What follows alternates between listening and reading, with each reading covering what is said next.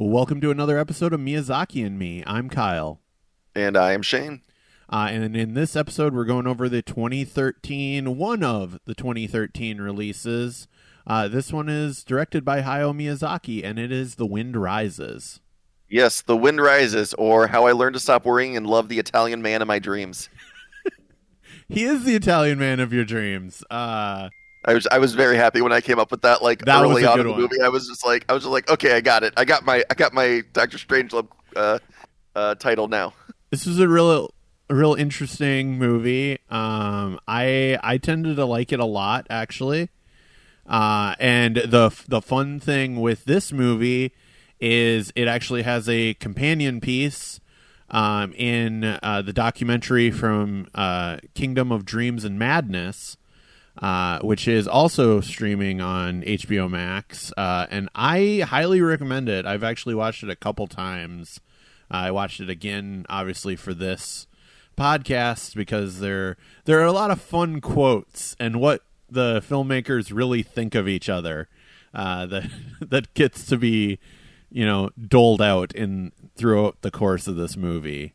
But this wasn't the only thing that came out in 2013. One of the other animated films this year were The Croods. Okay. I never saw that one. I actually enjoyed it a lot more than I thought I would. Despicable Me 2, which, as I've said in previous podcasts when Despicable Me was mentioned, I have never watched any of this entire series. I hear it's good. I just haven't. I've seen all three of the well, I guess there's the Minions movie too that I haven't seen, but I've seen all three of the Despicable Me movies, and I don't remember almost anything from the second one. I remember some from the third, and I remember some from the first one, and I remember most of the first one. The first one was great. I can't think of almost anything that happened in the second one, so I feel like it was just okay. Yeah. A movie I haven't seen either was Monsters University. Oh, I saw this one. It was fine. It was a fun movie. It was a neat little sequel way after the point that the sequel should have come out, and it was fun. Okay. But, and the other movie that came out and actually won the Academy Award over Wind Rises, and that was debatable, but I can see where people. You should let it go. I should let it go at this point in time. Okay. It was Frozen. Yep. So yeah. Did you just see the argument for this? Did you just know that one off the top of your head that was the same year, or did you actually look at my notes? I did. I knew that this lost to Frozen. Okay. At the Academy Awards was really which is why I knew Frozen was the same year. Okay. But yeah, I didn't look that one up. But yeah, no, I can after seeing this movie, I can see why the argument for this movie over Frozen for sure. But Frozen had that mainstream success that for animated movies is absolutely necessary when it's not necessary at all for regular movies. Yeah. Yep. And then on the television side, we had a few things here and there. It was the debut of Teen Titans Go. Less said about that one, the better. But that might be just me projecting because I love the original Teen Titans so much.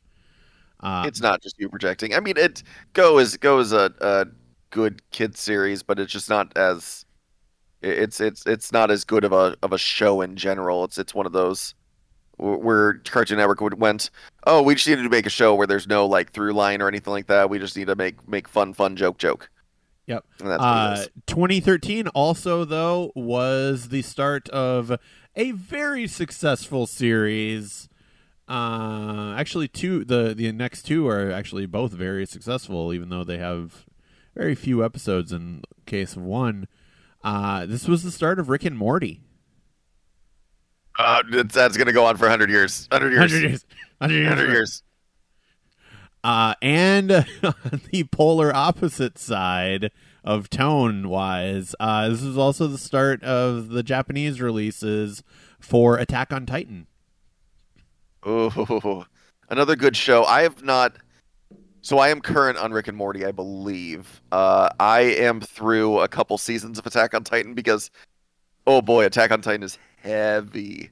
It is one of those shows that's just like I got to be in a mood, and that mood's got to be I'm okay with everything that I know and love to die, because that is essentially what that show is. Yeah, that is what I've heard, and that is why I have avoided it for as long as I have thus far. But it is very good. It is Oh very yeah, well yeah. made. Every single thing I've seen of it, clips and animation, it's like, wow, this looks amazing and this looks epic, and it's just like, yeah, I'm not gonna be able to sit down and watch that. But we have the movie we are actually here to talk about. Was The Wind Rises, directed by Hayao Miyazaki, and his what he thought was going to be his final film. What Toshio What was it not? I mean, it hasn't been released yet, but he's working on another one. Yeah. Which Toshio Suzuki definitely thought was going to be his Miyazaki's final film as well, because he ended up taking he said about 6 months at the very least to pretty much drag him out of retirement to do the movie. Yeah, it was quite an undertaking, though. This was a tidbit from Kingdom of Dreams and Madness. So Studio Ghibli, at the point in time when this was in production, had about 400 employees, if you include the museum. 100 of those 400 were working on The Wind Rises. And that is also while they were in co-production at the same time with Princess Kaguya. So probably about another 100 were working on Kaguya. That's a lot of people. That is a lot of people. So overall thoughts, kind of like, what did you think of the film itself? I will start by saying that I cried. Which I think if anybody that knows me, they're probably not surprised by that. Nope, not surprised at all. It hit me hard at the end. I mean, and it's one of those things where I thought it was just so wonderfully done because it's something that was not only telegraphed but said right away, like they're like, this is gonna happen. This is how this is gonna end. This movie's essentially gonna end this way for sure. Yeah. And it still was beautiful. It still was very well done. I think that this is a visually stunning movie, like absolutely stunning. I was just so surprised to see a Miyazaki do a movie about flight. It's just not something that he's put into any of his movies before this. Yeah, we've never seen him basically do the exact same launch from a top of a house in any other films. It definitely wasn't in Nausicaa or Castle in the Sky. No, Well, we no. definitely didn't have, a very similar contraption. At least though that was in the dream. So like, Yeah. it wasn't realistic and wasn't meant to be realistic. But still, it was just funny. But that again is how we're watching these. It's like a fun little nod of like, oh, I see where that we got the influence for that from. I was surprised in this one that I didn't really notice any Easter eggs, because I'm always looking for those. Yeah, And it's possible I just missed them. Like there very well might have been some. I mean, obviously there's a lot of animation elements where like, oh, that is super similar to what this movie did and this movie did, but like I didn't Yeah. notice like a lot of times there's symbols. Although at one point I saw the Triforce, and I don't know if that has other meaning in Japan other than the Triforce, but at the wedding the Triforce was on two different things, and I was just like, oh, Zelda, huh? But I mean, just thoughts. Like, overall, this movie was very, very good. I thought the story was wonderful, and it was just beautiful. It was just stunning. Yeah, I didn't get quite as invested in the story itself as you did. But visually the animation was just, we've come so far.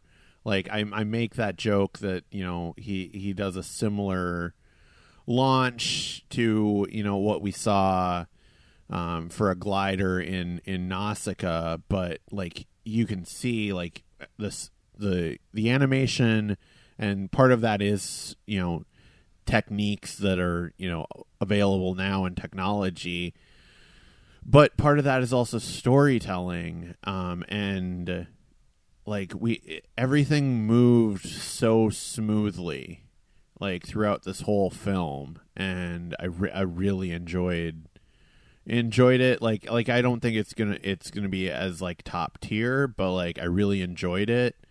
And even Miyazaki says like in interviews, like he is talking about this film and Jiro, the main character, who is like, this is a pretty much autobiographical tale of the aeronautical engineer for the Zero fighter plane that the Japanese army used in World War II.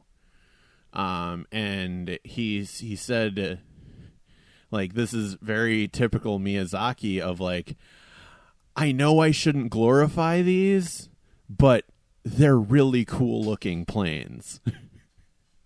Well, I mean, it's I would say that this is the based on a true story kind of biographical, because the professional lives of the characters in this were apparently true, but the personal lives were all Miyazaki's doing. Yep, I can see that. That he didn't know about the personal lives of them. He just knew about the professional lives, and he added in the love story and everything else outside of it. But everything that the things that were built in the movie were actually built by people of the same name. This Jiro and the friend, I have it here. 1 second, I'm pulling it up. Kiro, Hanjo.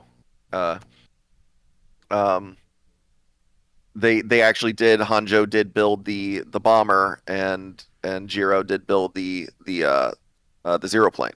And also that 9-winged thing that you see in the dream, that Italian designer did actually design that plane, and it was a passenger plane that held about 100 people. And it took off like on the water just like that. So like that thing like looks like kind of unrealistic now, but no, that was an actual functional plane from that era. That is really cool, because I was wondering about that, because I knew that a lot of this stuff was based off truth, so I was feeling like that had to have been, but I wasn't 100% certain. Yep, nope, that is one of those like Wikipedia deep dive like kind of things of like, oh hey, I'm gonna look this up and see, and it's like, oh, Italian plane in this era, like, because I'm just like, okay, how many of these multi-wing, like crafts actually were in production, or are they all like an animation thing? And then I look up and it's like, oh no, this was an actual plane. Okay, I mean, it didn't like last very long, but it actually like it was there. Real quick before we get into the depth of this movie, I'm going to talk a little bit about the voice cast. Yes. There was one voice actor in this movie that the second they started talking, I went, oh, I know exactly who that is, and I also said, this is unsettling, and I wish that he was not in this movie. Okay. And that was Werner Herzog. Okay. That was, so I wrote that note of like, can Werner Herzog not play a weirdo for once? And apparently not. Yeah, I was like, this character is a million times weirder than I think that they planned him to be. Because Werner Herzog is just kind of a weird dude, and he's got a creepy voice, uh, especially for a children, or I guess this isn't necessarily a children's movie, but an animated film. Yeah. It seemed jarring to me, and the second he started talking, I was like, oh no, he's going to have to take you out back and shoot you because it's Werner Herzog, and he made the Grizzly Man, and he is a wonderful director, but he's a terrible actor because everything he says just comes out at this cadence. He has literally watched a man die for one of his films. Uh, so that was just jarring, and it was one of those weird things where I was like to the point in the movie where I was going to start looking things up, and then I heard his voice, and I went, "Well, don't have to look that up." Yep. Um, some of the other ones, like Martin Short, like when you realize it's him, like looking it up, it's like, oh, okay, of course that's Martin Short doing, an impression. Like that makes sense, but like in the film, he kind of blends in. yes. And so this, like, speaking of the voice cast, so I'll talk very no, actually, as I actually should talk about the Japanese cast for one thing in particular, mostly because I said the wrong person in the last episode. So the lead voice actor for this film is actually Hideki Anno, who is the creator of Neon Genesis Evangelion, and part of it's actually a really fun scene in from Kingdom of Dreams and Madness, because they're talking about how hard it is to cast that voice, and they were talking about how, and this is a direct quote, like intellectuals back then had very good diction but kind of higher voices. Like he's like, they said, frankly, he's just terse. He's so smart, or that he spares his breath, and not because he's shy, but basically because he like almost doesn't want to explain himself to other people, and it's like kind of keeps that to himself, but not in a mean-spirited way, just like okay, I'm like, I don't think I can actually explain this to you how it's working in my head, so I will just be quiet about it. And so one of them, one of the other producers in the room suggested Hideki Anno, because they were thinking, it's like, well, the actors that are coming in are all trying to act. Like, they're trying to act like that instead of just being that way. And so they're like, wow, I think we need like a non-actor, but someone who would kind of understand our process. And then one of the producers says, oh, what about Anno-san? And it's like, oh, Anno. And you see like this glow come about on like Miyazaki's face as he's like thinking it over, of like, I really like that idea. Like, he is like the exact type of person that like we need for this. And it's like, yeah, let's bring him in. Let's see if he wants to do it. And then he says, this is when Miyazaki and Anno are talking, and he's like, I like how enigmatic your voice sounds. And even Anno is like, answers back of just like, is that a compliment?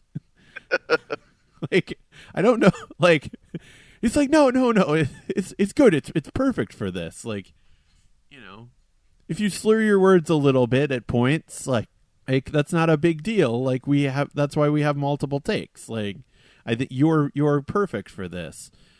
So that was really funny, and I think you get a lot of those similar type of qualities in the English casting with Joseph Gordon-Levitt. Yes, because he is a little enigmatic. He always has felt like he is a man from a different time period, since his adult like acting career. like as a child, it's a child actor. Like it's hard to really gauge a lot of their personalities, but like after 10 Things I Hate About You, everything he's done is like, that's an interesting choice. Okay. I would say that I did have to look up the lead voice actor. I didn't know it was Joseph Gordon-Levitt because I honestly, when I first heard it, I was like, "Is this Johnny Young Bosch?" And I was like, "There's no way they cast Johnny Young Bosch in a actual like Disney and anime like where they normally get big names for it."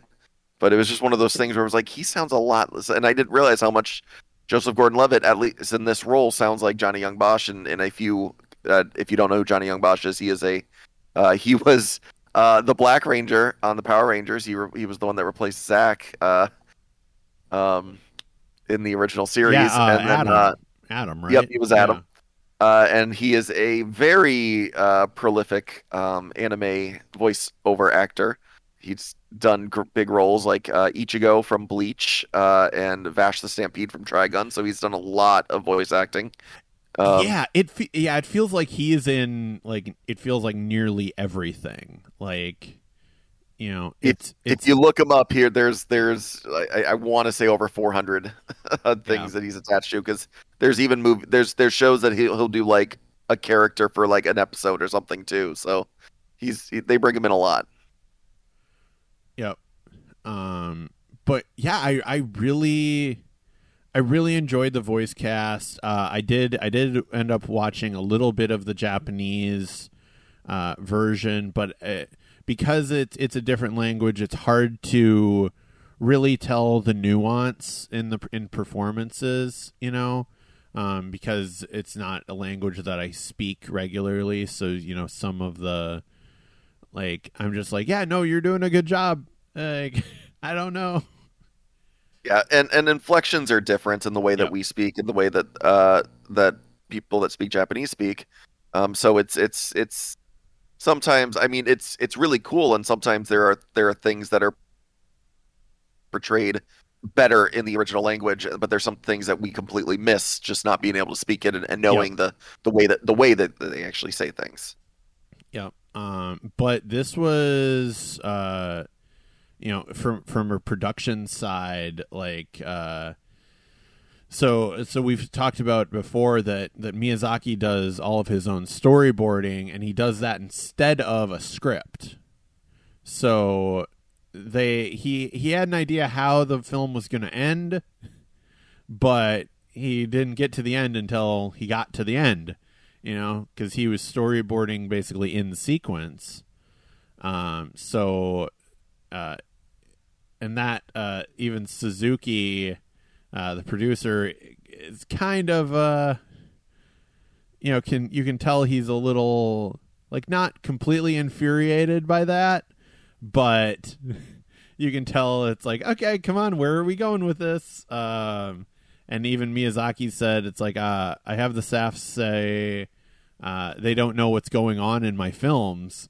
And then he admitted it's like in Spirited Away, even I didn't know. Not totally surprised by a lot of that. Nope, neither am I. And honestly, like it's a thing that we always kind of come back to of like it feels like the beginning of most Miyazaki films, you get to kind of more elongated scenes, and the pace quickens as the film goes on. And I feel like that's because of how he does the production of like, okay, I have this much that I still need to wrap up. All right, so this scene needs to be shorter. Whereas at the beginning, he very much takes his time and sets the tone, which like there's benefits, there's pros and cons to both of those, styles. Yeah, when you're taking your time to set the tone, you run the risk of not getting to the meat of the story quick enough. And this movie, I was never worried about that. In previous Miyazaki movies, I have been worried about that at points of being like, okay, but what's the story here? like this one, that's obviously, they're following the life of this man, of Jiro. So like at no point were you worried about the meat of it. Like you're just like, oh, it's this is what he's doing. This is how he's getting to where he's going. There's been previous movies where it's like they keep building the setup and building the world, and you're like, what's the thing that you're worried about? What's the climax? What's the apex? Like, where are we going here? And it's takes longer to get there, and that's just, and I think that has to do with the way that he does his movies. Yeah. Mind you, I can't really think of one Miyazaki movie that I particularly like, really don't enjoy. So that's not, me saying that as a critique isn't saying that he does a bad job even with those ones No. too, but it can sometimes take some time to get there. Like this statement took some time to get there. Yeah. Well, yeah, and even in the films that, take a little longer to set up, you do have all of those very good character moments, Like we don't know exactly at the beginning, like at the 30-minute mark, we don't have a ton of knowledge of the overall plot in a lot of cases, like Howl's Moving Castle, Yes. and Spirited Away. We're just starting to get into, it's very much the rising action portion. In a 3-act structure, it's the rising action and prologue, rising action, climax, resolution.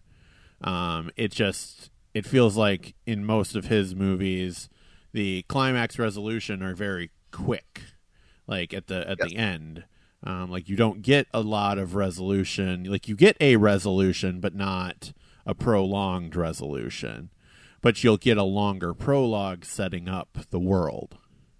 I would say that Kiki's Delivery Service, which is one of my favorites, is a good example of that, of setup, setup, setup, setup, Yep. and then climax resolution is all in like the final 20 minutes of the movie. Yep. Like, Yep. and it's still a wonderful movie, but it just has to do with the way that he I think he falls in love with building the world. Yeah. Yeah. Whereas like then you have the opposite of Princess Mononoke. You are shoved right into the main plot of like, hey, Yes. there's this creature. We don't know what it is yet, but there is this creature taking over stuff in the woods. Go. Here's our thing. We are clearly going to have to defeat that creature and figure out what it is. And then once we do, cool, happy ending. All right, awesome. So there, to get back a little bit to the animation, there's something that I really enjoy about this movie. For it's the time they spend on some certain little details. Like I Yes. really enjoyed whenever they showed close-ups of him writing in his notebook, whether it was drawing or like writing words, because the way that the hands moved in the animation was I I, I mean, I wouldn't want to watch a real person write, but this was very realistic, but also it moved so smoothly and seamlessly that it was entrancing a little bit. I don't know. I Yeah. don't know the right way to put it. No, I Um, get like his and it's because like this is obviously a subject that he loves.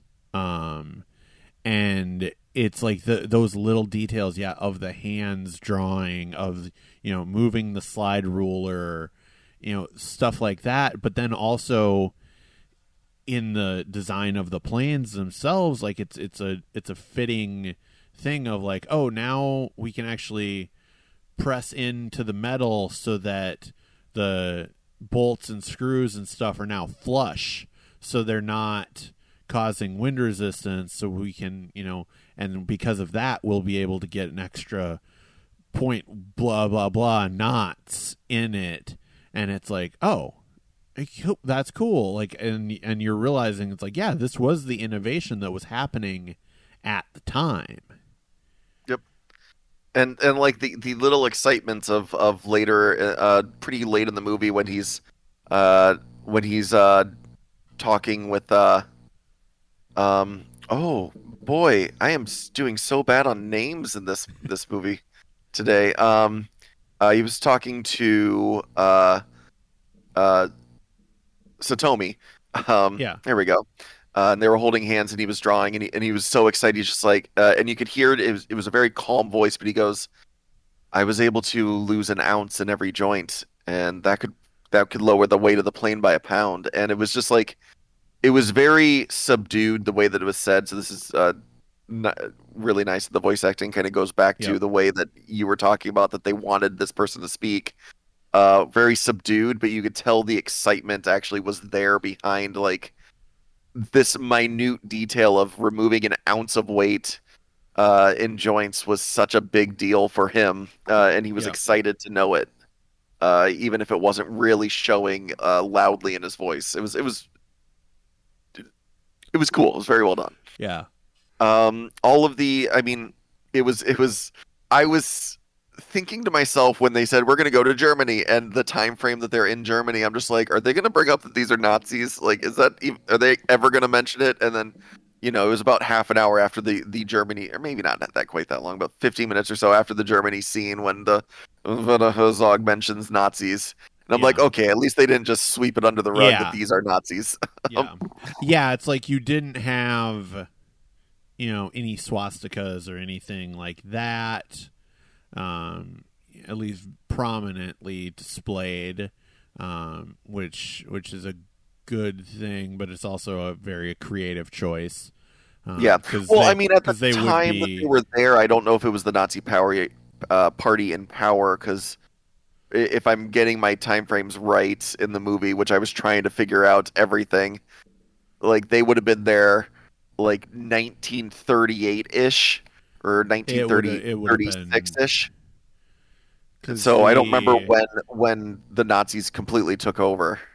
1933 is when they were founded. So they were the controlling party in 1933. Okay, so yeah, they would have been in yeah power. they would have been in power because they in even in listening to and watching Downton Abbey, which takes place in the mid 20s, there's already a little bit of a rise of the party in Germany that they Which would are. make sense. Yep. Being as 1933, they're voted into power to control the country. It would make sense that they were rising at that Yeah, they point. were rising. Yep. But yeah, so like I didn't feel as invested in like the love story. But literally my favorite scene in this entire film is the sequence where he's like tossing up the paper airplanes and the little model planes to her while she's sick.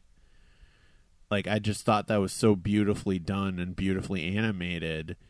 And it's just trying to cheer up, this person that you love, while you can't be with them, but you're just trying to do, little things here and there, and it's like, oh, that's cute. Oh, for sure. And I mean, obviously, it was, you know, I helped her sister when she was younger, and now she's fallen for me, and we've met years and years later, which is okay, whatever for that. But other than that, it to me the love story was nice because it didn't feel like it was shoehorned in my opinion. It felt like it was kind of a natural progression of someone. Like it didn't to me it didn't have to be the girl he met on the train when he was 18. It could have totally been Yeah. any person and been a similar, just had this kind of love story. Um, just because they set up so much in the movie of him being this type of person, of being the kind of person that it's he's going to fall in love, or whether it's with planes or with ideas or a person, and he's going to stick with it and be loyal and fight for it. So it didn't have to, that to me it felt natural for this love story to be in this movie. And then Yeah. it was just so uh the way that it ends of her leaving before she gets too sick was the thing that was just like, oh no, no, no, Yeah. no, how dare you? Yeah. Like, I just, yeah, I, I really, I thought the love story was a good, um, a good emphasis on the story, but not something that overrode the whole story that was being told, which was nice. Yeah. Well, and oddly enough, and they talk about this pretty extensively in the documentary. The last line was actually changed from when he initially storyboarded it. She initially said, "I want you to come with me," instead of "I want you to live." Well, in her dream. And I thought, honestly, when I read that, because I did read that on the IMDb page, that it was "come along" Yeah, was the Come Along, translation yeah. of what, yeah, compared to "live on," and to me, the "come along" made more sense because I envisioned this dream to be much later, especially since he said she's been waiting for you for a long time. Like, to me, this was the end of his life, and this was him, dying. Yeah. Is what I thought that final dream was, because he talked about the planes that never came back that he built, and his legacy and everything, and how was your 10 years, which the oh, an artist is only good for 10 years. I'm like, oh, that's not true. But um uh the the uh I thought that when I read that, I thought "come along" made more sense to me Okay. in that moment, and I think that would have hit me better than "live on," because when I heard her say "live on," I was just like, oh, that's kind of a weird thing. Yeah. Well, yeah, I think like in your interpretation of it, like him as an older man um would make sense, but I think they wanted to more set it in his present, and so it was, basically I want you to go on without me and do, wonderful things, so it was supposed to be a more positive uh you know send off for the film. Hmm. Which I get, which I do get. It seemed contradictory to the things that were being said by the Italian air guy that was voiced by Stanley Tucci. Because it made, Coriana or something. yeah, because to me it seemed like he was saying like, "Oh, that's it. You can go and be with her now." Yeah. So that was the only part where I thought that was weird, and that was really like, I was like at the point of like, I had already cried a little bit, and I was just like, "Oh no, they're gonna do something here that's gonna make me cry more." And when she said that way, I was just like, "Oh, that didn't make me cry more." That was I was a little, not necessarily taken out of it, but it probably had to do with the fact that we were about to do this podcast too, that I was thinking about the wording and what was being said in a I guess critique way, Yeah. a little bit more so, because it's not necessarily it's not a bad final line, but it just felt weird. Yeah, and it's Caproni is Roni, the there we go. Italian guy. Yep. Yeah, Roni. yeah, and yeah, literally, like yeah, he did actually design that 9-winged thing that we see in the dream, and it was actually an active thing for an active plane for a little bit. So actually, overall, this was actually a quote from Miyazaki, and he said, "It's like, the people that design airplanes and machines, no matter how much they believe that what they do is good, the winds of change eventually turn them into tools of industrial civilization." And that was kind of like what he was kind of talking about throughout the film of like, Jiro didn't want to actually be building these bombers and stuff. Like he just wanted to build a plane, and what these planes would be used for, he might not have actually been as okay with. Yeah, and the I forget what the line of do you want to live in a world with pyramids or without? I think was kind of pushed on that of saying like, yes, this will be used for war, but it's you want to do this though, right? You want to make this thing that lasts. And that was yeah. Yeah, and apparently the film got, kind of a little bit of criticism for being so anti-war. But then also it said it got criticism for being too right-wing at points, and it's like, okay. Oh, weird. I saw that it got criticism for smoking too much. I mean, there was that, of course. Like, I also thought that was kind of weird too, though. Yeah. Too right-wing.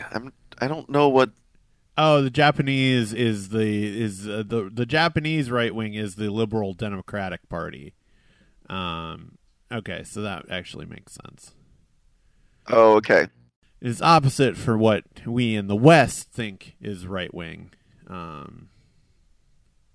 Which, in that case, okay, I can see it now. Of like, you're being too liberal. Yeah, okay, yeah, I can see that now. But yeah, I mean, I don't know. Are we at the final thoughts section here? Yeah, I think so. I think we're in final thoughts and just discussion. Yeah. Yeah, I would say final thoughts on this movie is that Miyazaki put together a lot of things that he loves, that is and a lot of things from his past, that because he grew up in a war-torn Japan. Yep. And he's obviously been obsessed with aeronautics and flying and everything. And he mixed it all together in this beautiful story of essentially a real person, a real people, and did it in a pretty stunning way. So I would say this movie is not at the top of my list for Ghibli and Miyazaki movies, but it's a wonderful film that is definitely worth a watch. Yep, I would agree with that. And yeah, you've got to realize like when Miyazaki was born, he was basically born during or just right before the war. So some of his first memories are of wartime and of like bombings.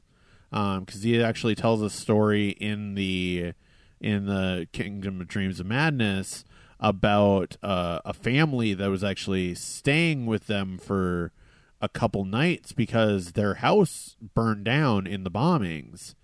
And like his father like gave them like chocolate and stuff like that, because this is also one of the things, like his father, Miyazaki's father, designed and manufactured airplane parts. Like this is part of why he's always had this obsession with flight, is because his father was in the aeronautics industry, like building parts and stuff for these planes. So he said he put a lot of his father into. Well, he never said that he put a lot of his father, but Suzuki, who is the much more open book of the two, definitely is like, oh yeah, no, this is definitely Miyazaki is putting a lot of his father into, the role, like the portrayal of Jiro, in this film. Yeah, Suzuki is much more of an open book, but also he's the one who's doing a lot more of the press conferences and stuff like that in the lead up to the film's release as the producer. So he has to talk a little more openly about things, Yeah. including it transitioning because, like I said, this is taking place at the same time as the production of Princess Kaguya, and they talk a lot about Iso Takahata in Kingdom of Dreams and Madness, and some of it is very glowing, and then some of it is, they are clearly a little fed up with him. But because Miyazaki even says about Takahata, in a sense, we were rivals. It's a friendly competition.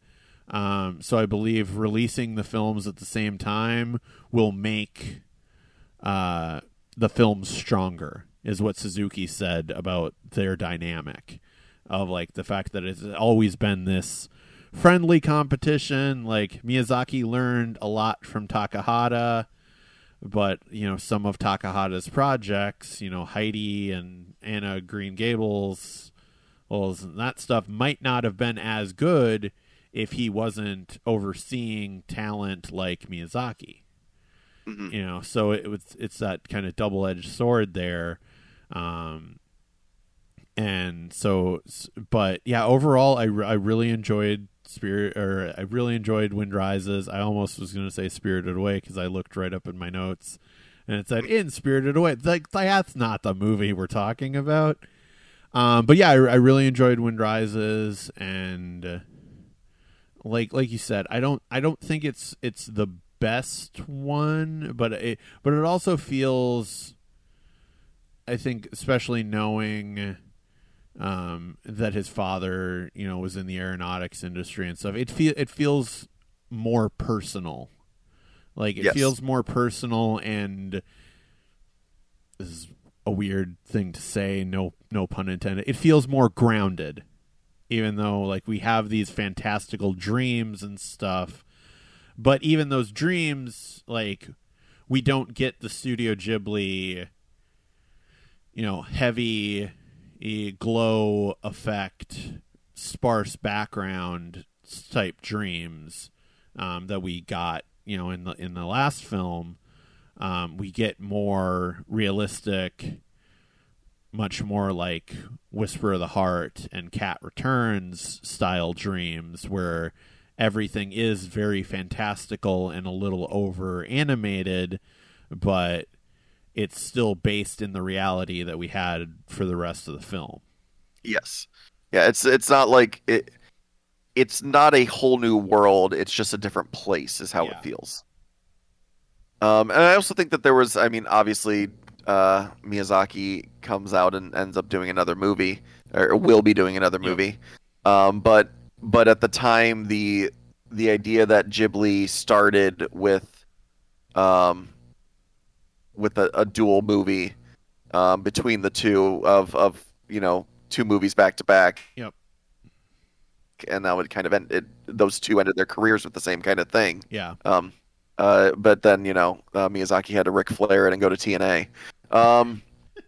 But the mirroring of this to Neighbor Totoro and Grave of the Fireflies it's easy to do, and the interesting thing to me is that I haven't watched Kaguya yet, so I'll be able to talk more about this one, but just from looking at the animation style, it looks like that they kind of changed roles. Yeah. That Miyazaki ended with the Grave of the Fireflies-esque movie, and Takahata ended with the Totoro-esque movie. So we'll be able to talk about that more next time, though. Yep. And yeah, I'm looking forward to it. And then we'll have so we've got, as we said, we're nearing the end. So yeah, we've only got a few episodes left of Tales of Princess Kaguya, when Marnie was there, and then our final episode talking about kind of how we would rank all these films.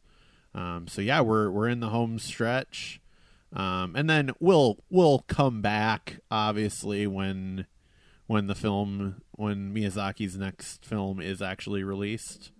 Yep. Obviously, because like we're gonna go watch it no matter what at this point. Yes. Like, How Do You Live is the title of his next film, and it is, I believe it's 2023. yeah, it's like there's not been a release date as of yet, but they are in production though, so that's a good thing. It's just slow. It's just slower going. Because Japan has been incredibly cautious with COVID and everything. No problem with that. Yep, I am all for that. But yeah, Shane, plug all your other stuff. Don't really have much of it, so listen to Miyazaki and me. Not really doing any other podcast currently. Keep trying to start those up, but I'm terrible at editing and keeping with the schedule with everybody but Kyle. So really, it's just this one. Yeah. You can find my other stuff when I feel like doing it. On Knocked Out Films. I am actually in the process of getting back on a more regular schedule after a lot of production delays and stuff. But yeah, no, I've actually got a lot of like vlogs and stuff coming out, and a ton of photography. Photos and everything you can always find on my Instagram. So, woohoo! Thanks for listening. Be good to each other.